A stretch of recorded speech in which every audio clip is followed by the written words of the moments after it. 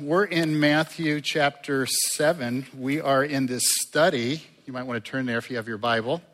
We're in Matthew chapter 7. We're doing this study on what's called the Sermon on the Mount. And very specifically, verses 1 through 11 are what are called the Beatitudes. The Beatitudes, the blessed or the blesseds. And so we've been going through these over the last few weeks. You'll notice some of you have been part of our series. It's been awesome, actually. Those who are blessed, who are really living out the principles of the kingdom of God, are number one, poor in spirit. Number two, they are those who mourn. Number three, they are the meek. And number four, as we saw last week, as Kyle shared with us, they are those who hunger and thirst for righteousness. I wonder if that would be your list. And you say, well, it's Jesus' list, it better be my list. Absolutely, that's a good answer. But that's not how we all think about life and the world. And in some ways it feels almost flipped upside down, doesn't it? And yet this is exactly what Jesus has said citizens of his kingdom live out. So I have the joy and the privilege of sharing the fifth one, which is found in verse 7. And here it is. Blessed are the merciful, for they shall be shown mercy. Now, as I have studied this, I thought, I look at this verse and it's pretty short. It's incredibly profound. But I look at this and I say, oh, so there are mercy givers and there are mercy receivers. And we're supposed to do both of those. So I thought if I was asked the question, am I more excited about being a mercy giver or a mercy receiver? I'm like, I'll take the receiver. Yeah, I like people to show me mercy. I like God to show me mercy. That's a good thing. And then I began to think about and study what Scripture means by mercy and people who have to receive mercy. And here's what it says. People who need mercy are helpless. People who receive mercy are actually helpless. So it's this whole idea, and I don't like to be called helpless. I don't know about you, but, I wasn't raised to be helpless. I was raised to be independent and self-sufficient and capable and competent and all of those things that certainly have their place. But mercy is received by the helpless. So then as I thought about that, I said, okay, I'll switch my answer.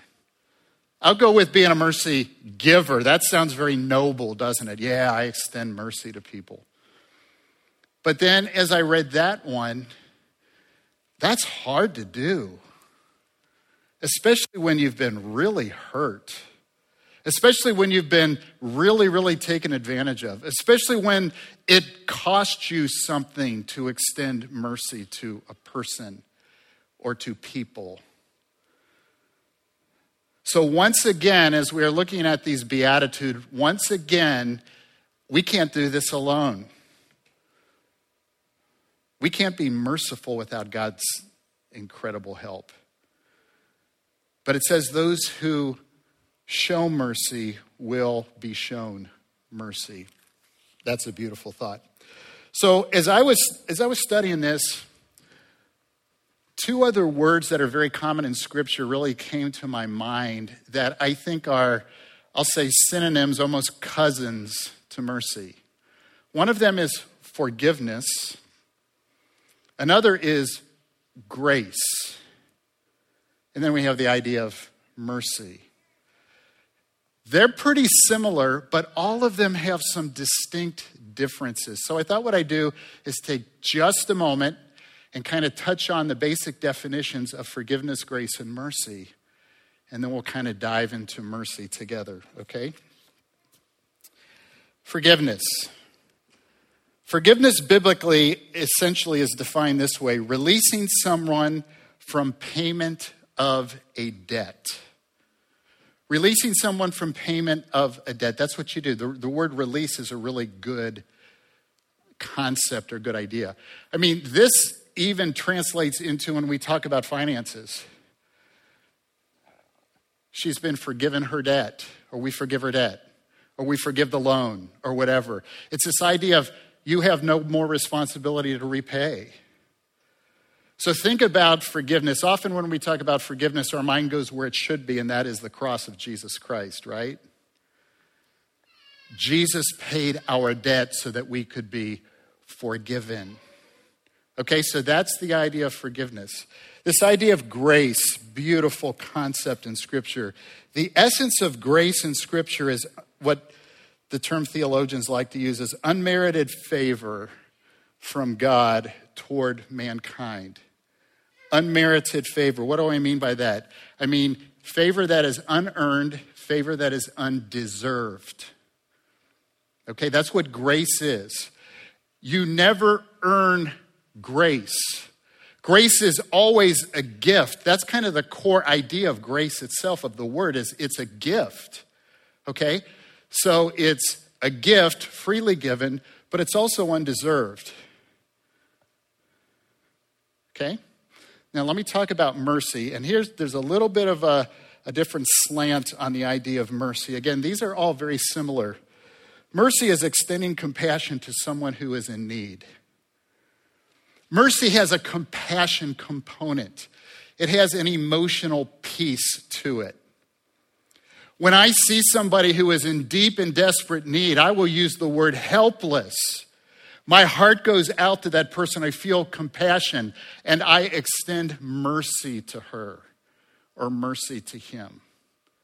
And so that's the key word of our morning. That's the word that's in our beatitude, that the blessed ones are the merciful ones, and they themselves shall be shown mercy, it says. Okay?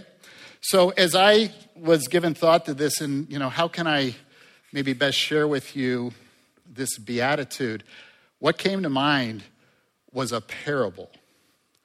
Awesome, incredible parable. It's found also in the book of Matthew, chapter 18. So that's where we're going to spend most of our time this morning. If you have your Bible, these verses will be up on the screen as well.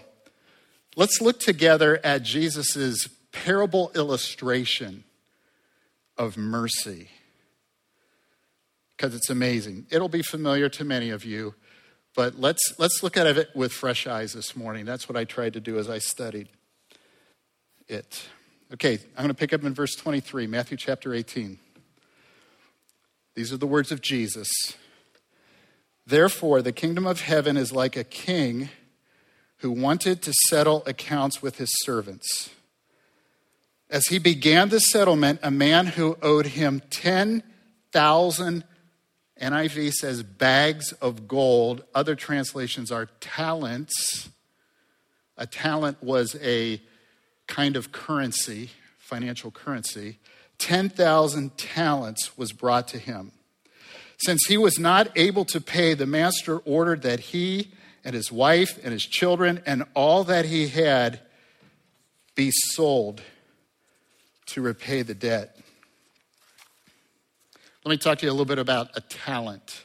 And we typically hear the word talent. That means, he's a talented musician. That's not what this is talking about. A talent was 6,000 denarii. And you say, Jeff, that's so helpful. 6,000 denarii. A denarii is another type of financial currency of the day. A denarii, or a denarius, that's the singular. A denarius was the wage that a laborer would earn in a day. You work a day, you get a denarius, okay? A talent is 6,000 of those, okay? With me? The math's going to get complex here in a little bit, guys. Just warning you about that. The talent was the highest known denomination of currency in the ancient Roman Empire. And 10,000 was the highest number of which the Greek language had a particular word. It's the word myriad. Some of you know that word. So it's like Jesus said, what's the biggest amount of currency, that we have, and what's the biggest number that we can think of? And that would be 10,000. Okay? Listen to this. 1 talent was equivalent to 15 years worth of wages. 1 talent. 15 years worth of wages. The servant owed 150,000 years of wages. Now that's what I call a debt, don't you think? Incredible. Well, what Jesus is doing here, he's basically saying almost an incalculable number, an incredible number, an enormous number. Okay? That's what he's doing here. It's almost humorous to me as I read this parable, and it is, that the servant's petition was, I will pay back everything. Oh, really? Yeah, and one of the questions we all have, the text doesn't say, is how did he get into this place to begin with? Who knows? And again, this is a parable with a profound spiritual truth. But he says, please, I'll pay back everything. Payback is impossible for him. And so that's really kind of the first thought or first point I want to share with you when we talk about biblical mercy. When we need biblical mercy, it means we're utterly helpless. Utterly helpless. Entirely helpless. That's the prerequisite for mercy. Jump up to me, if you have your Bibles, we'll have it on the screen, up to the context of this parable is verses 21 and 22, the two preceding verses of verse 23 of the parable. Here's what it says, again, words of Jesus. Then Peter came to Jesus and asked, Lord, how many times shall I forgive my brother or sister who sins against me? Up to 7 times? By the way, Peter thought he was being super generous here because the religious leaders of the day, the Pharisees, the scribes, the rabbis all said, you forgive 3 times. That's it. Number 4, I'm done forgiving. And so Peter's like, hey, up to 7 times? And Jesus says, I tell you, not 7 times, but 77, NIV translation. Other translations say 70 times 7, as you know. Can be translated either way. But his point is a lot. In fact, more than a lot. I think what Jesus is saying here is that here's what I want you to do when it comes to forgiveness. Stop counting, keep forgiving.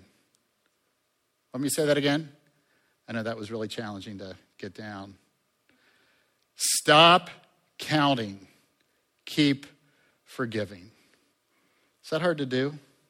Somebody keeps hurting you, keeps offending you. It is incredibly hard to do. But that's what Jesus is saying. Okay? So let's keep going. We are to be like this because this is how God is. And we're his creation. So much of, and I hope you all are picking up on this as we go through the Beatitudes, so much of what the Beatitudes are rooted in the character of God, are reflected in every way in the life of Jesus Christ. Okay? So the reason ultimately why not only we're supposed to be merciful, but the reason why we can grow and become mercy givers or merciful is because we're children of God. That's the only way. Because he has first shown mercy to us like this king. He has first shown mercy to us. As we receive that mercy begins to transform us to be like him. Okay? And so what we're going to see is that really is kind of the big theme of this whole parable as we continue to walk through it together. You know, it really is hard at times to ask for mercy, isn't it? I'd just rather kind of fix myself. I'd rather just try to do better. I'd just rather, become more competent, more skilled. But sometimes we're in situations in life where we really are helpless, right? You ever been there? Like quite a few times? Some of us have. And we need somebody to show mercy. And that is absolutely 1,000% the case when it comes to our salvation. Because, my friends, we have all sinned and fallen short of the glory of God. We are all sinners by nature and by choice. And that's why God showed us mercy by sending Jesus to die in our place on the cross and raised from the dead. We can learn to be merciful even when it is painfully difficult because of how we've been deeply, deeply, deeply wounded and maybe even betrayed. Because in doing so, we reflect our Father. We reflect his character. And that's what the Christian life's about, right? It is. Okay, let's keep going. Awesome parable. Just one more quick thought I had. So, do you remember that it said the servant's master took pity on him, canceled the debt, and let him go? That's what the passage said. Canceled the debt, that's verse 27 actually, and let him go. And as I thought about this, I thought, I wonder what the response or the reaction was of the servant. Was he in total shock and disbelief? Are you kidding me? You're going to cancel my debt? Were there tears of joy that he burst into tears of joy? Or did he fall on his face with immeasurable gratitude that God did this for him? That the king in this parable? Well, the text doesn't tell us, right? We're not sure because it doesn't say in the passage. But here's what we do know about this forgiven servant who was shown mercy. Verse 28. But when the servant went out, he found one of his fellow servants who owed him 100 silver coins. Other translations, 100 denarii. He grabbed him and began to choke him. Pay back what you owe me, he demanded. His fellow servant fell on his knees and he begged him, be patient with me and I will pay you back. Does that sound familiar? But he refused. Instead, he went off and he had the man thrown into prison until he could pay the debt. Now, let me talk about a denarius for a moment because this is important, I think, to the parable. A denarius was a Roman silver coin worth 16 cents. 16 cents. And it represented a laborer's daily wage. Okay, here's my math. Those of you that are math people, please bear with me and don't Google to see if I'm right or not. Okay, I know how that works. The servant's debt was 1/600,000th of the first servant's debt. I'm going to say that again. This servant's debt, the second servant, was 1/600,000th. So when you calculate that out, this is what I think is correct. It's 0.0000166. 5 zeros after the decimal point. So this is intended to be quite a comparison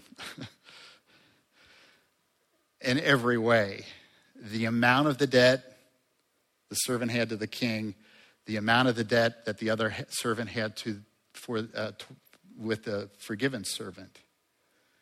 It was minuscule. It was tiny.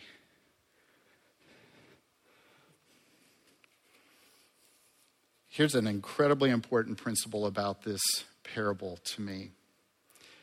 The king's mercy did not have its most important impact on the life of this first servant. You see, the most important impact was not just that his debt was forgiven and he didn't have to go to prison. The most important impact of mercy is to transform you. The most important impact in my life when I receive mercy and I am helpless and someone pours out that mercy upon me the most important thing that can happen to me is for me to become that as well. That's really the point of the parable. And it is so tragic in this parable that our Lord is teaching us is that the servant who had been extended incredible, immeasurable mercy by the king, it didn't affect him at all.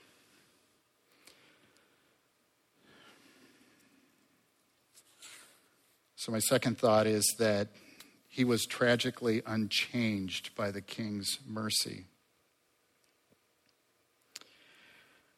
Verse 31, when the other servants saw what had happened, they were outraged. And they went and they told their master everything that had happened. When the master called the servant in, and he said, "You wicked servant, I canceled all that debt of yours because you begged me to. Shouldn't you have had mercy on your fellow servant just as I had on you?" My friends, that's the key point of the parable. Being shown mercy transforms us into being merciful ourselves. It didn't take at all with him. You know, something that I believe biblically, certainly in my own life, that our forgiveness and our willingness to forgive others is really not just about us. The Bible says over and over again that when true salvation occurs, we are transferred from the kingdom of darkness to the kingdom of light. When we've been shown mercy through the grace of God, through the death of Jesus Christ on our behalf, then it says we become a new creation. The old things have passed away. Behold, all things have become new. That's not the exception to salvation. That's the norm. New creature in Christ. God begins this powerful transformation process in our lives. Jesus is telling us that we have offended a holy God. In this parable, that's the king. And when we have received his mercy, his grace, his forgiveness in our lives, then he wants us to be like him in that way. One of my favorite passages in the New Testament is in 2 Peter chapter 1, verses 3 and 4.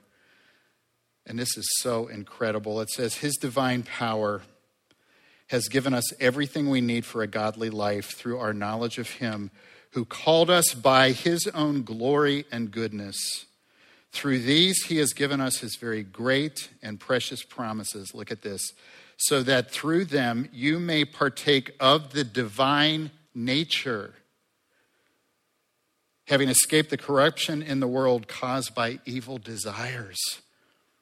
Do you know that when you put your trust and faith in Jesus Christ and he saves you, he indwells you with his Spirit, his Holy Spirit? And that Holy Spirit is his divine nature. That means we begin to become more and more like him, and we reflect his character in all of our relationships. And that is so profoundly true when it comes to showing mercy and grace and forgiveness to others. It's not natural in our flesh, as we say, in our sin nature, in our desire to get even, in our desire to take that person out or take them down, in our desire to get revenge.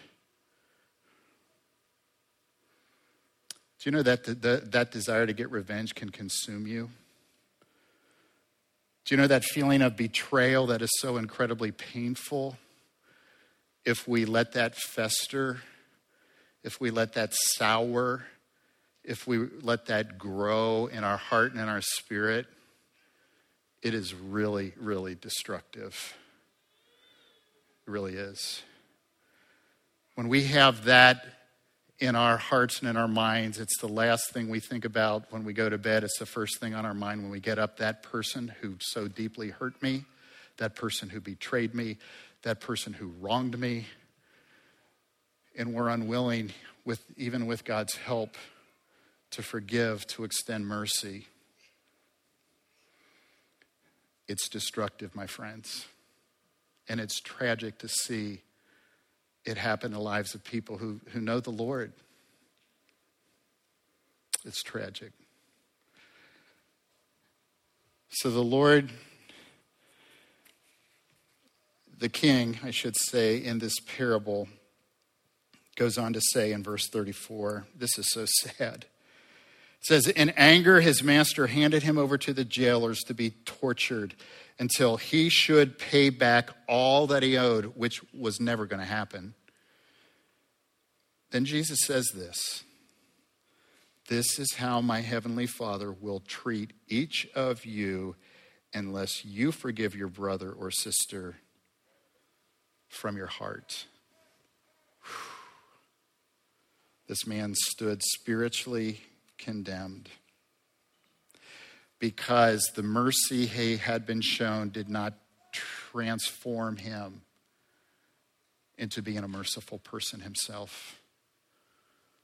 That's the point.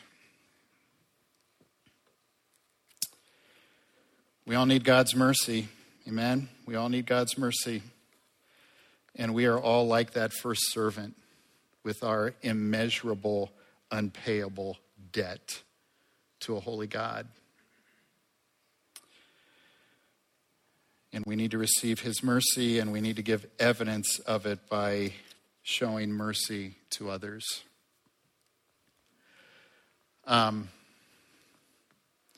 You don't have to be like my age, which is pretty old actually. You don't have to be my age to have a real history of incredible hurts in life. Having experienced, like all of us to some degree, and some of you profoundly, immense betrayal in your life, profound injustice in your life, things that have scarred you, quite frankly. And maybe you're seeing some healing, praise Jesus, but maybe that healing is slow and hard. There are so many ways and times in our lives, aren't there, that we can justify our anger, that we can justify our desire for revenge. Not only is it not the way of Jesus, it will destroy you. And my dear friends, I think the Lord just so desperately wants us to give those things over to him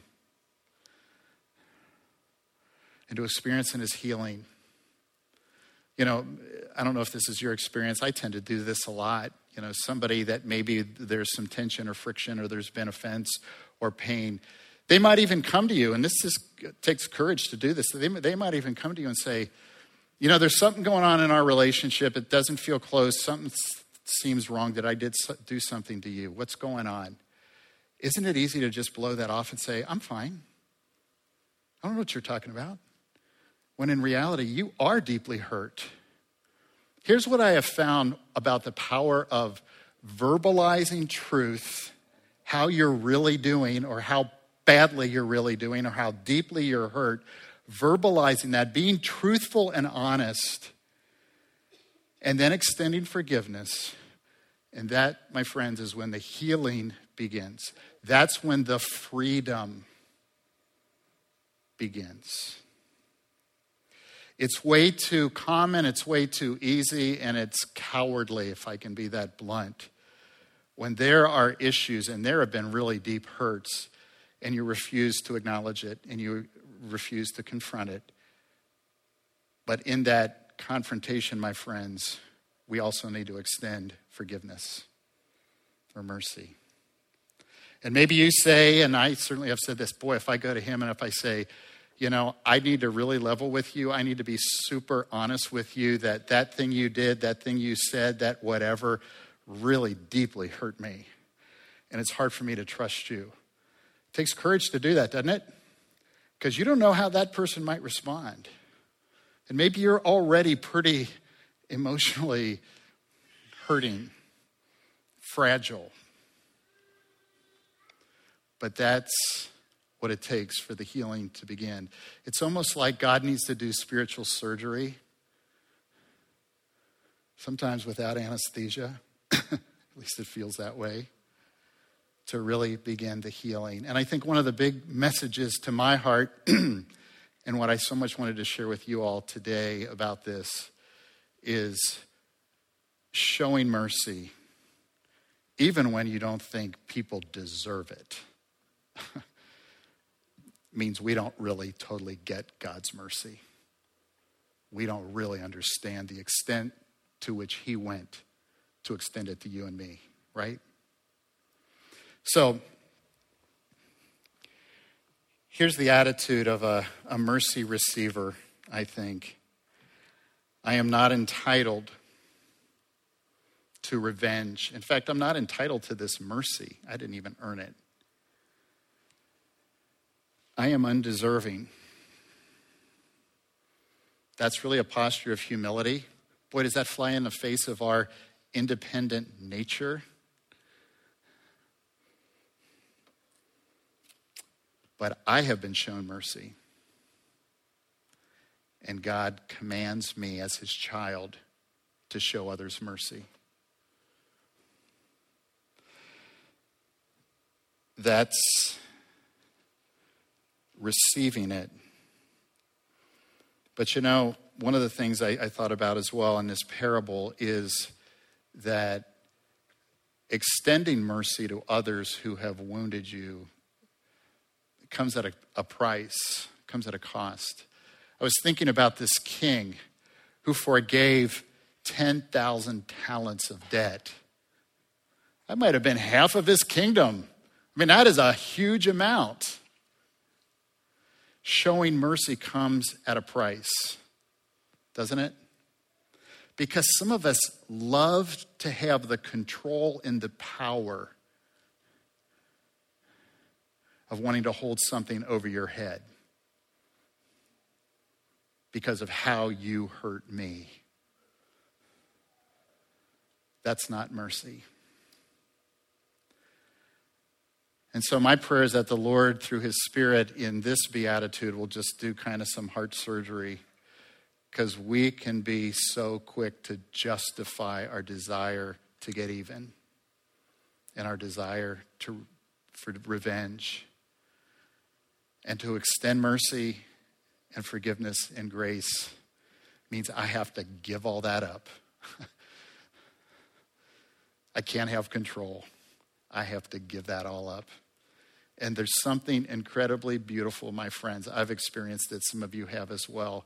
When you truly, from your heart, because the Lord has enabled you to completely forgive or show that mercy, even when that person doesn't deserve it. But did you and I deserve it when God sent his son?